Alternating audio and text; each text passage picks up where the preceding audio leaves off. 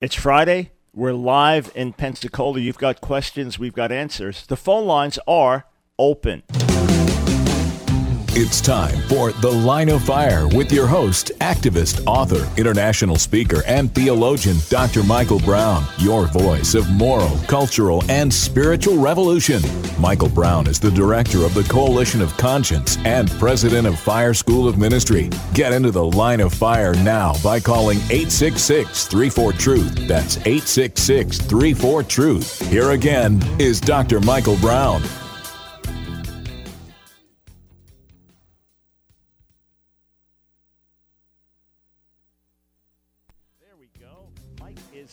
Welcome to the Line of Fire.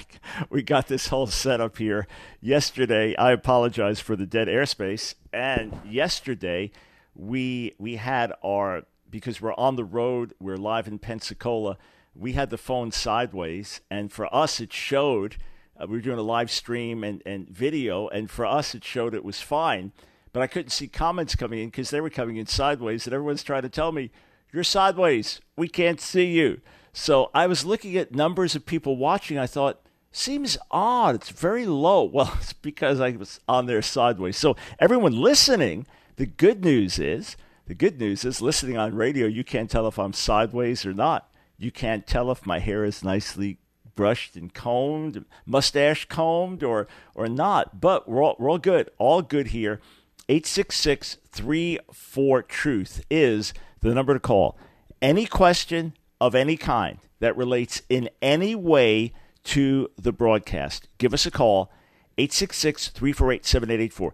Anything that's appropriate for Christian radio, 866-34-TRUTH is the number to call. And I'm going straight to the phones. We'll start in Oregon with Joe. Welcome to the Line of Fire. Hello, Dr. Brown. How are you doing today? Doing very well, thank you. Hey, it's a real pleasure to talk to you, and I am just really excited about this conversation because I feel like it's been a long time coming, even though I've only been listening to your material for a short time. You see, God has been working in my life a lot recently, and I was wondering if I could offer an explanation by way of testimony and then present a couple of issues that I've been dealing with and that you might speak to or have some Sure. advice Yeah, on. as long as you can do it in short version, radio version versus face-to-face version, okay? Yes, I understand. You limited time and schedule there. So, a long time ago, when I was a teenager, I knew that God had called me, and for a long time, I was very deeply pulled by the Holy Spirit towards Christ.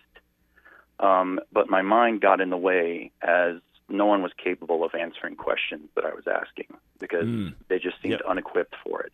Yep. And it wasn't until very, very recently that God has blessed me with a lot of answers that I was looking for a while back, and in the form of apologetics and origin of life and just things of that nature. And since then, he has completely changed my life. I have completely removed a porn addiction from my life. Praise no God. longer addicted to video games.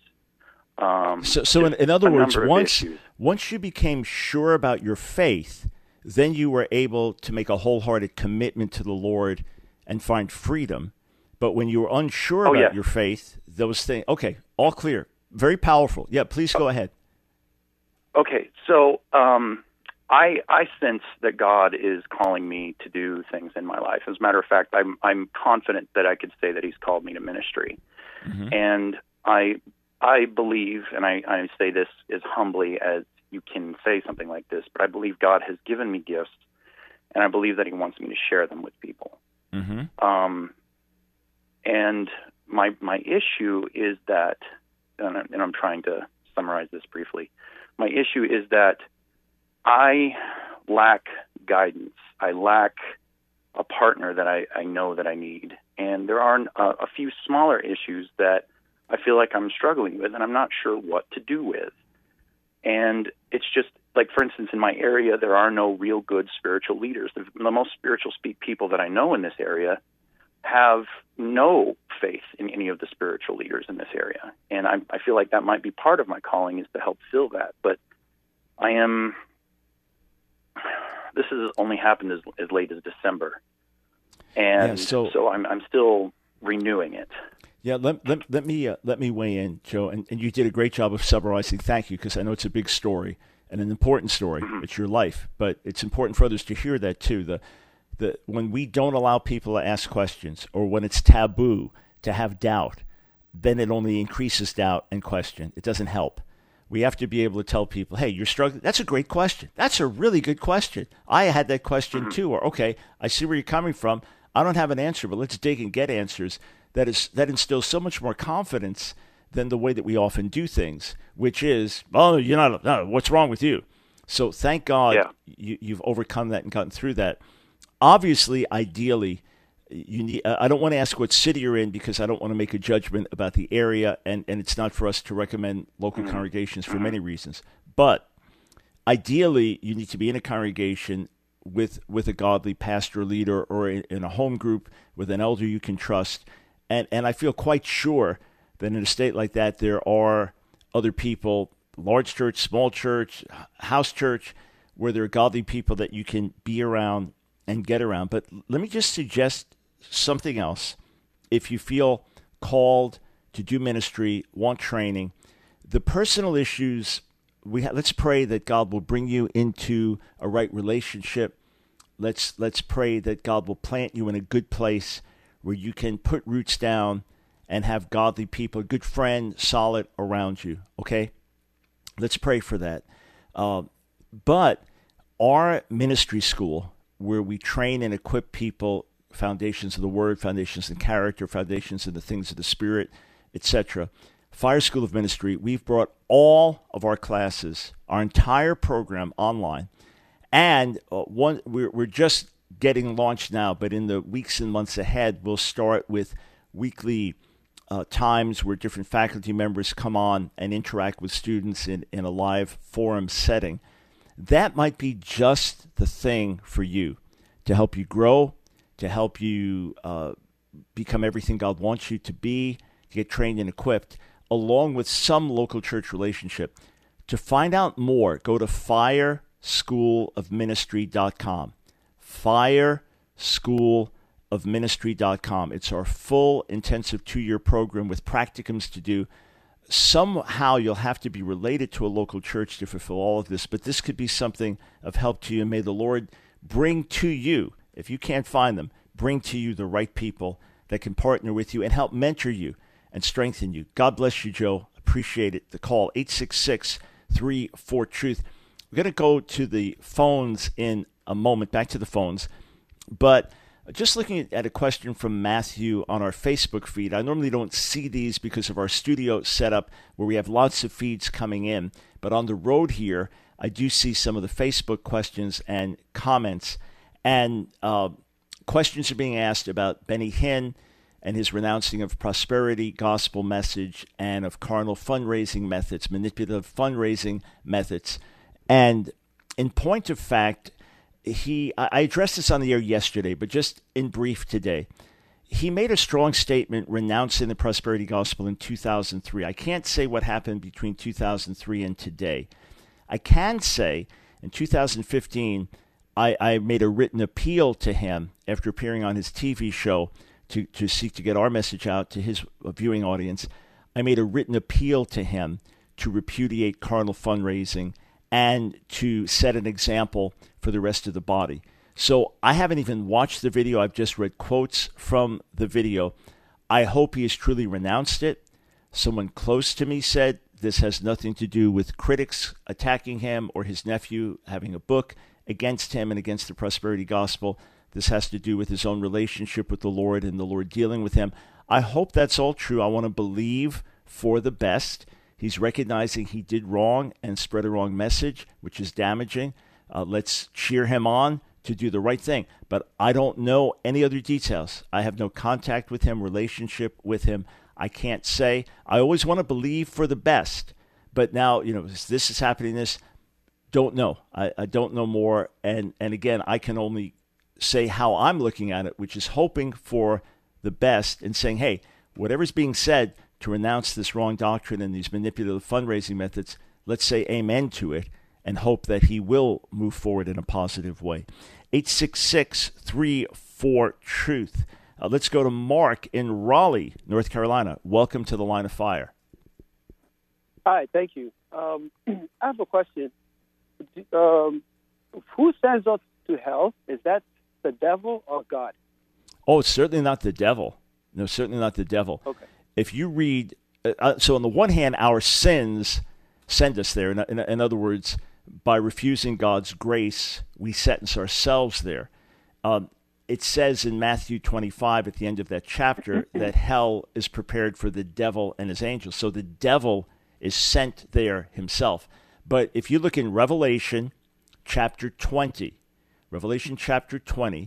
beginning verses 10, 11, and up through verse 15, you'll see that God will cast into the lake of fire, being the place of final judgment, all those whose names are not written in the book of life. So it is God who does it. Satan himself will end up there. It is created first for Satan, according to Scripture, and then secondarily for those who follow him. We might follow him there, but he doesn't send anyone there. We sentence ourselves by our refusal of God's grace, and God carries out the sentence and is the one. He's the judge, and he makes the decision. All clear? Okay, so right. I just have one follow-up question. Yeah, sure. So if it isn't the devil that's responsible for getting us into hell, then what is the devil's role? What is the problem with the devil? What makes the devil so problematic for humanity? All right. He is a deceiver. He is an accuser. He is a murderer. He is a liar. He is a tempter. So look at it like this. If the devil could get someone to drink so heavily that they get cirrhosis of the liver, the cirrhosis of the liver kills them, but it's the devil that got them into the wrong behavior. If the devil can get someone so demented and so angry and furious that they go out and murder someone, now the judge will sentence that person to jail, but it's the devil who tempted that person, pulled that person. So he is a seducer, he is a liar, a deceiver, he births false religions and cults, he lies to believers. So his whole goal is to get people to question God, to disbelieve in God, to rebel against God, to do what's wrong for their own destruction, and then God himself will judge them. He's dangerous, he's destructive. Friends, anything he offers you, anything he promises you, it's evil. It's going to destroy you. Hey, it's like a miracle on Friday, but we have some phone lines open. Now is the perfect time to call 866-348-7884. Fire we want, for fire we please. Send the fire. It's The Line of Fire with your host, Dr. Michael Brown. Get into the Line of Fire now by calling 866-34-TRUTH. Here again is Dr. Michael Brown. Hey, just a quick reminder, friend. If you have been blessed by one of my books, share it with a friend. Tell a friend, let them know. That's why we write the books, to reach as many as possible. And then post a review on Amazon. It just helps other people know that the book is worth looking at. It's not for public opinion. It's not like I want everyone to say it's a great book, because sometimes the best book is not read for years, or not read till after you die, or is hated by as many people as it's loved. That's not it. It's just that in this age where people get online and look at things, if I'm interested in getting something, and I see, half the reviews are positive, half the reviews are negative, I immediately think, something might be funny here. If I see they're overwhelmingly positive or negative, that's very indicative. And we do get people that don't like us. As you know, not everybody likes. Nice smile like this, you're wondering how that could be, but not everybody likes me. All right, so we get bogus reviews, nasty reviews, completely unrelated to the actual content of our books. And we just want to balance them with good, truthful, honest reviews, edifying reviews. So if we've been a blessing to you, the newest book, Jezebel's War with America, Our Hands Are Stained with Blood, the new revised edition comes out, a little over a week from now, 11 days from now, but that'll be out. But Playing with Holy Fire, or Breaking the Stronghold of Food, or Not Afraid of the Antichrist, or many of our recent books, older books, if they've been a blessing, even if you didn't buy it on Amazon, as long as you have an account there, go there, post a positive review that will bless others if you've been blessed. 866-34-TRUTH. Let's go to Jamila in Pennsylvania. Welcome to the Line of Fire. Hi, praise the Lord, Dr. Brown. Hi, how are you? Hey. So excited to talk to you. Praise the Lord. Yes, praise the Lord. Thank you, Jesus. Oh, my God, I can't wait for him to come. Oh, my gosh. Okay. So my question is, I have two questions. Hopefully I can get to it. So why did Jesus call himself the Son of Man? I'm thinking it has to do with, like, the first Adam and him being the second Adam, but you're the doctor, and I need you to help me with it. Yeah, some would look at it that he's identifying himself as a human being, which Son of Man would mean. But he's clearly referring to Daniel chapter 7. Daniel chapter 7, if you'll begin reading in verse 13, there's a vision there. And the Ancient of Days, Right. that's God the Father, sitting there. There's a river of fire coming from his throne. And then there's one who looks like a Son of Man. So it means he looks like a human being. But in Aramaic, Barnasha, in Hebrew, Ben Adam, that's saying this one who looks like a human being is before the throne, and he is a supernatural being, and all the world will end up worshiping him and serving him. And he comes in the clouds of heaven. Jesus says that's how he's going to return, in the clouds of heaven, as the supernatural being. So he's referring to himself as the Son of Man, rather than directly going around saying, I'm the Messiah. He's saying it in a way that's more of a hint, and then you think, okay, what does he mean? And then you go to Daniel 7 and see what he's, how he is introducing himself. 7:13. I got my Daniel 7. Name Bible here. Yep. 13. Okay, I saw a vision. Yeah, that's why I said. Okay. All right, exactly. So he's Yes. saying it prophetically. Yeah, that this is who he is. in the That he is Okay. this very one who one day will come in the clouds of heaven. He's this supernatural being who's here on the earth and who will one day come in the clouds of heaven. Yes. Okay. All right. Now, the other question is, we had a question and answer session in church, and someone asked a question about heaven. Like they weren't sure about, going to heaven or if it is a heaven, because they said in the beginning, like in Genesis, like Enoch, he was, he walked with God, then he was not. Like, was he just taken up? And then Elijah. Now, the question is, before Jesus died and he wrote, before his resurrection, before the veil was open, was there a heaven in a new covenant? Yes, ma'am. I mean, in an old covenant. Right. So this is actually a debate, Jamila, that they said it was a paradise, and Right, I'm so like, there- I'm reading there's the two- Bible. yeah, there's two different views, okay? Write down Luke chapter 16, okay? Luke chapter 16. Jot that down. And you'll see there a parable. Is it a parable story about a rich man and Lazarus? And the rich man goes to Hades, which is hell, and the poor man Lazarus goes to paradise, called Abraham's bosom. So there are two views, and scholars debate this. One is that before the cross, before Jesus rose from the dead and ascended to heaven, that the godly who died before that would go to a place called paradise, which was somehow under the earth or something like that. It just like say this: if hell is on one side, paradise is on the other side. You could see each other theoretically, or just two separate compartments if you want to put it in a localized way. We're talking about spiritual places, but put it in a localized way. Paradise, which would be under the earth, waiting for Jesus to die, rise from the dead, and ascend to heaven. Others say, no, of course not. Of course not. At the end of Psalm 17, David says, when I die, I'll see your countenance.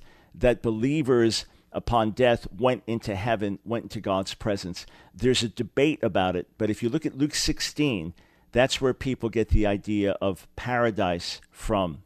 All right, 866-34-TRUTH. Before I go back to the phones, just looking here on Facebook, I saw the name of a brother, and he mentioned that when I taught at Christ for the Nations, 83 to 87, that he came and ministered there. Richard, I remember you well.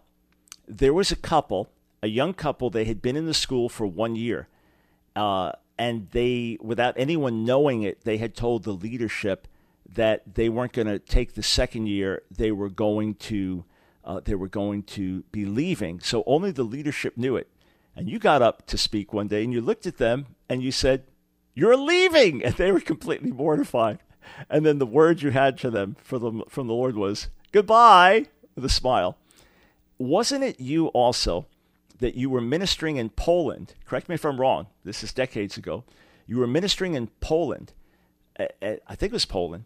And you got off the plane to be picked up at the airport, and the man picking you up didn't know. No, hang on. That's a story with another brother. But anyway, yes, I absolutely remember your ministry there. And God bless you. Glad to see that you are going strong. 866-34-TRUTH. Let's go to Jeffrey in Kentucky. Thanks so much for calling the Line of Fire. Hey, Dr. Brown. Really nice to talk to you. Good to talk with you. Thank you. My question is pretty cut and dry. I'm looking at John chapter 5, verse 14. Pretty known verse. One I've read dozens of times, but it's just recently been giving me trouble. So it reads, "This is the confidence that we have toward him, that if we ask anything according to his will, he hears us." And so my question is specifically about that phrase, "according to his will." What do you think that means? Right. So let me read the next verse because it's wonderful. "This is the confidence that we have toward him, that if we ask anything according to his will, he hears us." Verse 15. "And if we know that he hears us, whatever we ask, we know that we have the requests that we have asked of him." So according to his will means that if we pray prayers that are in accordance with his will, meaning if I pray, "Oh God, make me a multi-billionaire," and that's not his will for my life, I can't be confident that he's going to hear and respond to that. "Oh God, make me the next famous movie star, make me the president of the United States," et cetera, et cetera. I have no confidence he's going to hear that if it's outside his will, if it's contrary to his word, right? "Lord, anoint me as I go to rob the bank," okay? Obviously, he's not going to hear us. So the whole goal is to find ourselves in harmony with him. John 15:7, Jesus says, "If you remain in me and my words remain in you, ask what you will, and it will be done for you." The same with Psalm 1:3, whatever the godly man does, because he's meditating the word day and night, that whatever he does will succeed because he's doing it in harmony with God. So I want to pray prayers that are in harmony with God's purpose and will. Often, over the years, I've prayed the Lord's Prayer and then broken it down in my own life and in a local level. "Lord, may your name be hallowed in my own life, in my body, in my mind. May your will be done in our ministry in accordance with your plan." And then as I believe I'm in harmony with him, so praying for a friend to be saved who doesn't know the Lord, or praying for a situation to unfold where I believe I understand God's purpose, then I'm confident God's hearing me. And when I have that assurance, many times, well before any answer of any kind comes, I'm rejoicing and praising God because I know he heard, I know it's done, I know it's going to happen. It would be like, your dad who's helped you out over the years and you need $1,000 to pay an urgent bill, a medical bill just came up, and he said, "Hey, I just wired it, it's on its way." You're already praising God before it got there because your Father's word is good. How much more our Heavenly Father? Does that make sense to you? It does, yeah. So could I follow up very briefly? Yeah, sure. So I guess, so yeah, obviously, if, we're not wanting to pray for worldly things, I don't want to pray for a vacation home or whatever, but in a situation where you're praying for something, let's say someone has a ministry that they'd really like to embark on, or a relationship or something they'd like to enter into, whether it's a ministry relationship or a personal relationship, whatever. And it's a godly thing. It's not. But you don't know exactly if it's God's will or not. I'm just jumping in because I got a break. So here's how I pray according to God's will. Father, I'm presenting this to you. Lord, I'd really like to do this, but I want your best. Lord, I really feel good about moving forward with this ministry relationship or this partnership, but I'm presenting it to you. Have your way in it. direct my steps. That I can pray knowing he's hearing, and he'll answer that as I'm sincere. God of light, hear our cry, send the fire. It's The Line of Fire with your host, Dr. Michael Brown, your voice of moral, cultural, and spiritual revolution. Here again is Dr. Michael Brown. Hey friends, welcome to The Line of Fire, coming away live from Pensacola, Florida, 866-34-TRUTH. Before I go to the phones, you've got questions, we've got answers. Any question of any kind that's appropriate for Christian radio, and to all the critics, the mockers, the skeptics that blast me day and night on social media, call me. Tell me why I'm so wrong. Tell me why I'm so heretical. Tell me why I'm so unreliable. Please prove that I'm on the payroll of Mossad and all the other things that come our way. By all means, call. I'm very happy to talk with you. Yeah, you'll get to say your piece, and I'll get to respond. If you got truth on your side, awesome. If not, be careful, because I got truth on my side. Or, better than that, I'm on the side of truth. And wherever I'm not, trust me, I'll get there quick. 866-34-TRUTH. Let's go to Rick in Greensboro, North Carolina. Welcome to The Line of Fire. Hi, Dr. Brown. Thanks for taking my call. You are very welcome. My question is this: I was raised in a Christian family and don't know any other belief system, which was a blessing. Obviously, my father was the spiritual leader within our home, as he should be. And unfortunately, when I was, and my sister and I, who were the only siblings, when we were in college, my father passed away unexpectedly in a plane crash. He was in the military. And my mother, who was raised in a Christian family but was sort of what I would call a lukewarm Christian, fell into a relationship with the Jehovah's Witnesses, who called on her, as a widow shortly after my father's death. And she ultimately converted to that, I don't even want to call it a religion, but that belief. And, despite numerous attempts and conversations between my sister and I and my mother and other people, we were not able to convince her that she was heading in a wrong direction. Yeah. But, the question I have is that I mentioned she was a lukewarm Christian. Well, after she became a Jehovah's Witness, she was more on fire for God and Jesus than I'd ever seen her. And I didn't know whether that was a blessing or not. And, she's ultimately passed away, still believing in that belief system. And my question is she saved? Because I really struggle with that. Yeah, listen, being the son of Jewish parents and having many friends who are children of Jewish parents, and we came to faith, and then did our parents believe? Did they open their hearts? Did they die resisting the gospel? These are very painful questions.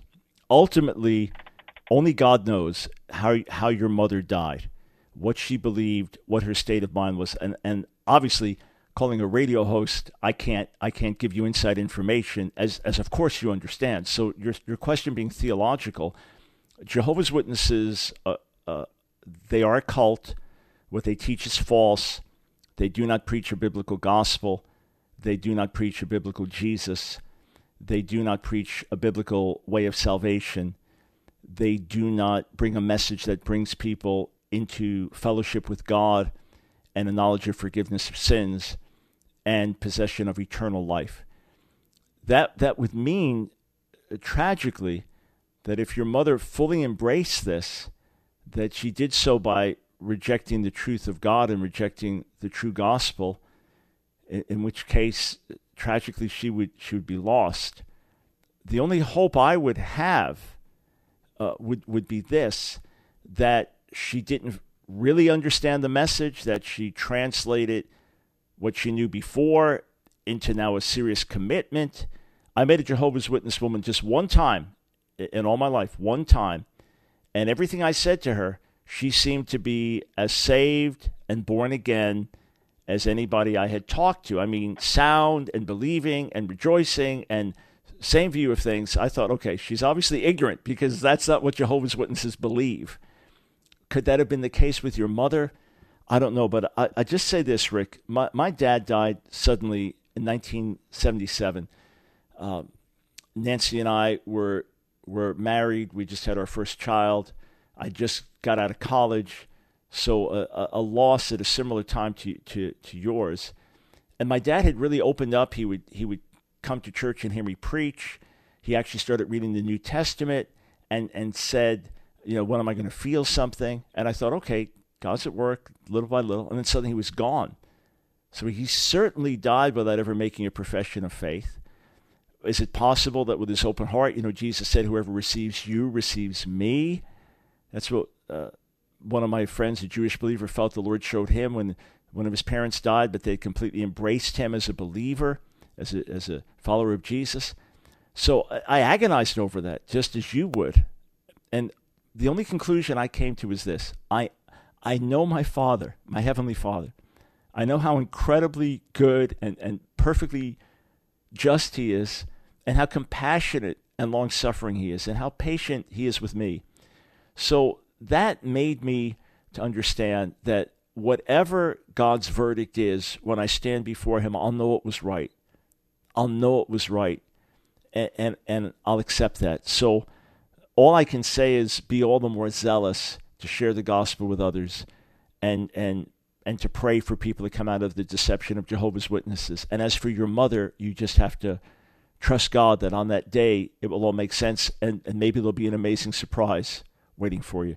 Rick, thank you. Thank you for such an honest and open call. I appreciate it. 866-34-TRUTH. We go to Eric in Cary, North Carolina. Thank you for calling the Line of Fire. Thank you for your program. I've been studying the rapture, trying to figure out, between the pre-trib and the other ones. And I come to the question of what would be the purpose of the resurrection of the asleep in Christ at the time of the rapture. It's a curiosity that they would need to be bodily raised out of the grave. I don't. What's your understanding? So that's an interesting question. So a traditional pre-trib rapture view, dispensationalist, would say that Jesus will come and resurrect the dead believers, and then catch all of us up who are currently on the earth, catch us up to heaven where we'll be with him for 7 years, and then we'll return with him. So obviously, according to this theology, he's got to take us out of the way before the tribulation comes. But your question is, well, why does he have to do that with the dead? They're not affected by the tribulation, correct? That's your question? Yeah, well, it seems silly because the believers are with him in heaven, and they have to get the bodies out of the grave and reconstruct them out of the ocean and all that. I don't get it. Right. Well, ultimately, that's going to happen. In other words, the goal for us is not to be unclothed but clothed. Paul gets into that in 2 Corinthians 5. The goal is not to be eternal spirits, but to be eternal spirits and bodies resurrected, right? So whole human beings, right? But I don't believe in a pre-trib rapture, sir. I believe that at the end of this age, Jesus being with us in the midst of the worst tribulation imaginable, Jesus giving us grace to be overcomers as he overcame in the midst of the worst tribulation and testing imaginable, that he will return in clouds of heaven and blazing fire, taking vengeance on those who don't know God. And when he appears, we'll become like him. We're waiting for what? His appearance, right? When he appears, we will be caught up to meet him in the air. The dead saints will be raised, because at that point, it's resurrection time, right? And then we will descend in the view of the whole world. We will descend together with him. So we are caught up to meet him, not for him to turn around and go back to heaven.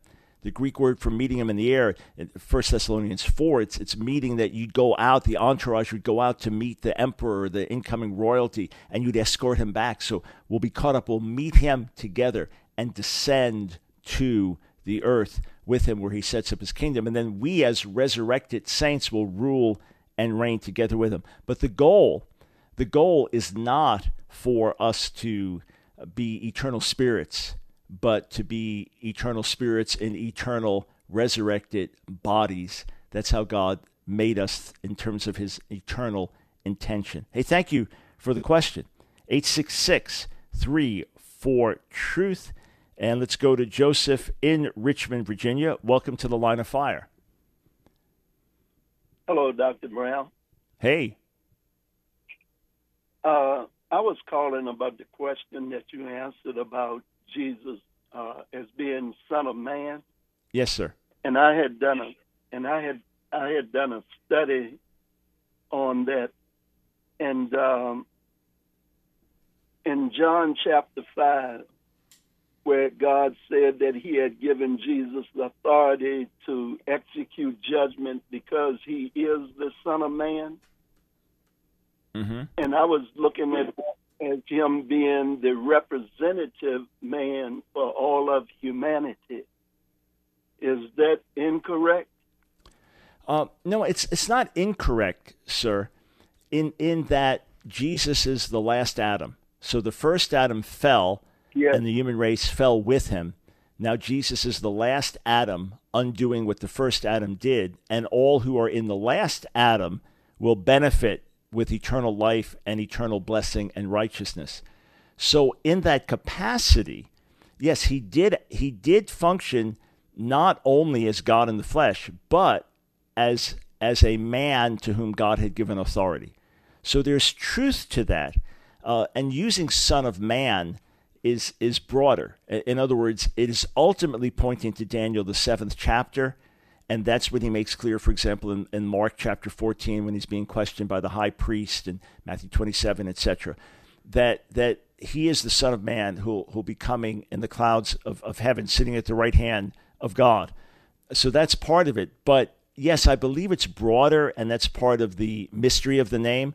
In other words, that's why he doesn't just overtly identify himself in one way or another. It does tie him in with humanity. So he had to take on flesh. Hebrews, the 2nd chapter, tells us he had to become like us in order to redeem us. He didn't become an angel. He became a human in order to redeem us. So, yeah, got a break, but there's definitely truth to what you're saying. It's broader than just Daniel 7, but it's ultimately pointing to Daniel 7. Thank you, sir. We'll be right back.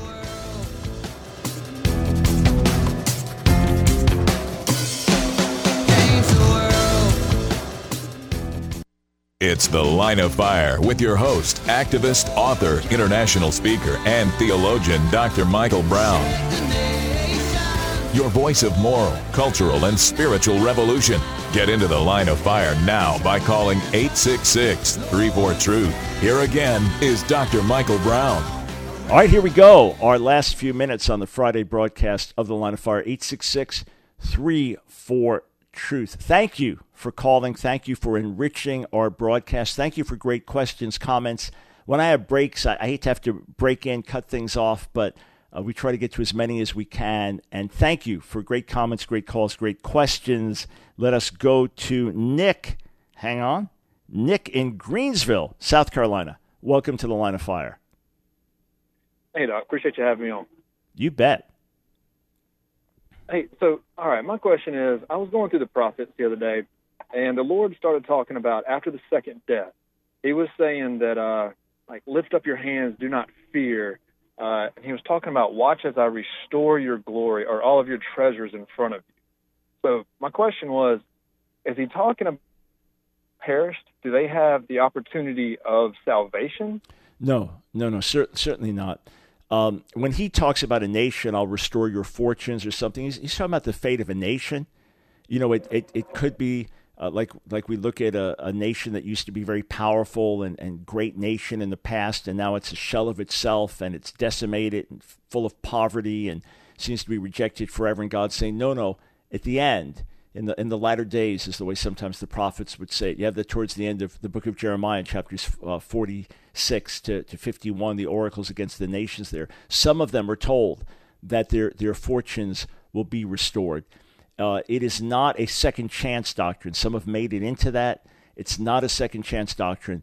As far as, remember, we're talking about individuals ultimately, right? So every individual, right. Hebrews 9:27 still applies. It's appointed unto men once to die, and after this the judgment.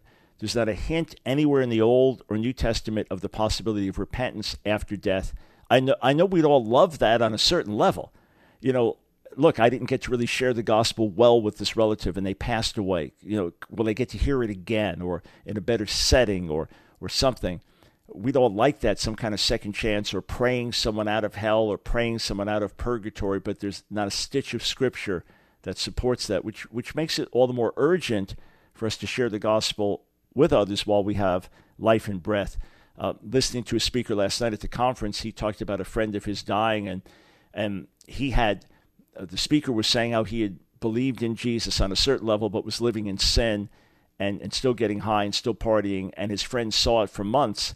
And then when he got really genuinely saved and committed to the Lord, his friend wouldn't hear what he had to say. And shortly after, that friend had a brain aneurysm, went into a coma, never came out of it, died. And it totally shook him up, and thought, wow, I was a hypocrite. He never really heard the message because I was a hypocrite. And when I told him the real message, he didn't listen to me because I've been such a hypocrite, and I've got to be responsible. So on the one hand, we can't carry the weight of every soul on our shoulders, but we do want to have a healthy burden and recognize that people without Jesus are lost. So no, there's no everybody gets resurrected and then or you're brought back, and then on the earth, let's see, I'll give you 1,000 years to see how you do. And no, it's not the way it works in terms of those that have died. One life, then we give account. Hey, thank you, Nick, for a sobering question. 866-34-TRUTH. Let us go to Laura in Massachusetts. Welcome to the Line of Fire. Hi, Dr. Brown. Hello. I read your article this morning that you posted regarding the anti-Semitism rise in the Christian church. Yeah. And one of the questions I've had for a very, very long time, I used to work for a Jewish doctor, and he knew I was a born-again Christian. He used to like to ask me questions. And one day he was very blunt, and he said, you know, why do Christians hate us? And he says, is it because we killed your Christ? I said, you didn't kill our Christ. Mm. And he said, well, that's what you say. And I said, no, I don't say that. That's what ignorant people say. The truth of the matter is he laid down his life. No one took it from him. Yep. And I just don't understand. I don't understand how a true Christian who is versed in the Bible can have anti-Semitism. Like the things I was reading in the article are just atrocious.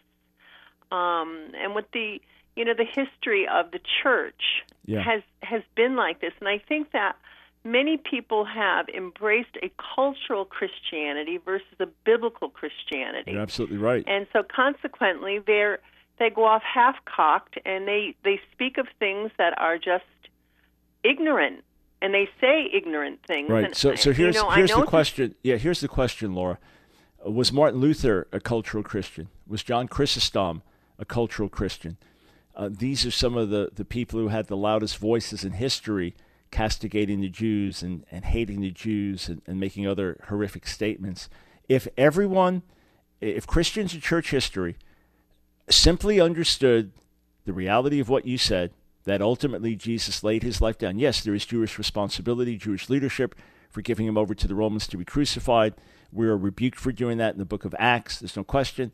There's responsibility of the Romans for crucifying him. But we all know it's our sins which nailed him to the cross. God sent his son to die. Jesus laid down his life freely. If that had been the message through 2,000 years, there would not have been any persecution of Jews in Jesus' name. And without a doubt, Laura, the ones who, the Crusades, Inquisition, so much of the horrible stuff that happened by people who clearly didn't have a relationship with the Lord if they carried out these atrocities. But your average Jew, does he know the difference? Does she know the difference between who's a real Christian and who's not? You know what I'm saying? Growing up, I just thought everybody's the same. So here's what I want to do, Laura. I appreciate your heart. Stay right there.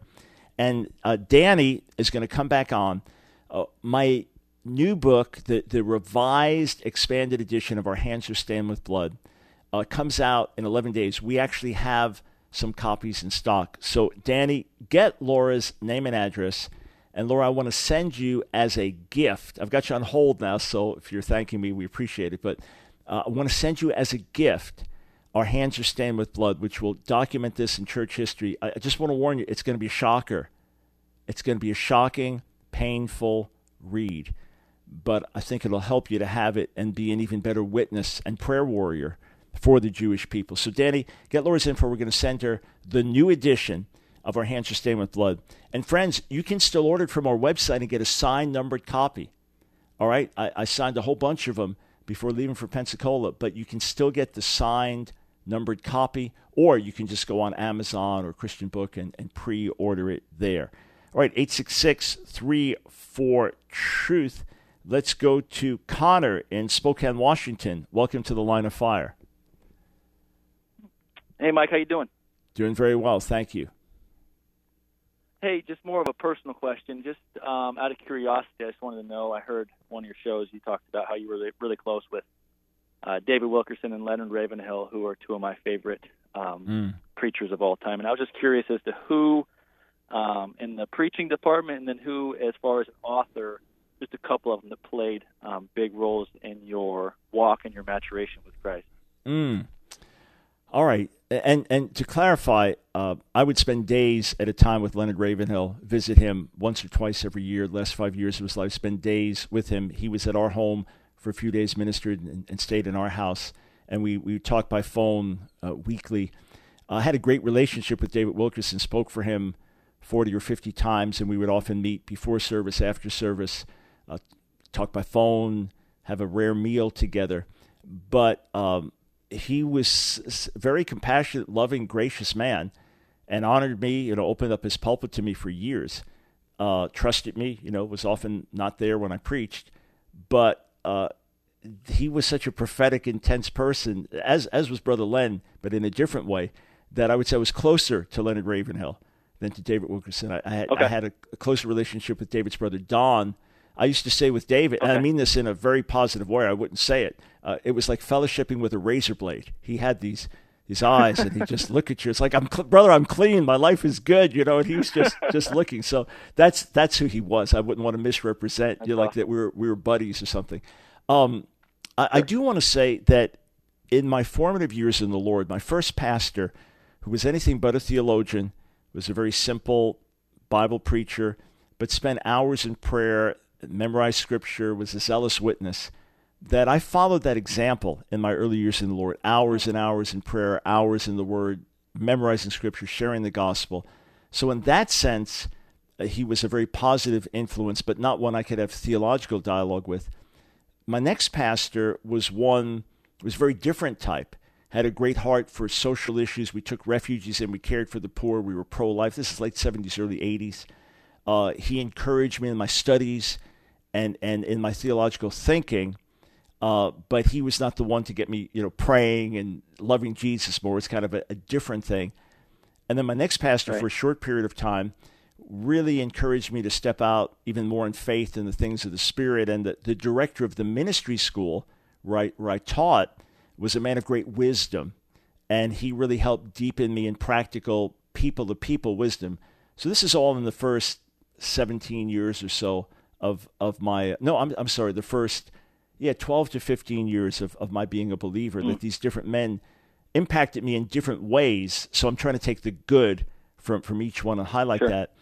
There are no contemporary preachers that really shaped my preaching style or ministry style. I started preaching at 18 and been preaching ever since. Never had formal training for that. The same for debating or lecturing. It's all just things God called me to do. David Wilkerson's preaching would hit home with me, and Leonard Ravenhill's would hit home because of that prophetic penetration and revival, repentance, calling. Most everything I'd gotten over the years is through reading. And Finney's lectures on revival impacted me. Many of Richard Warren Brown's writings impacted me in terms of the suffering church. Was honored to spend time with him. Anyway, a lot more to say, but we're out of time. Back on Monday.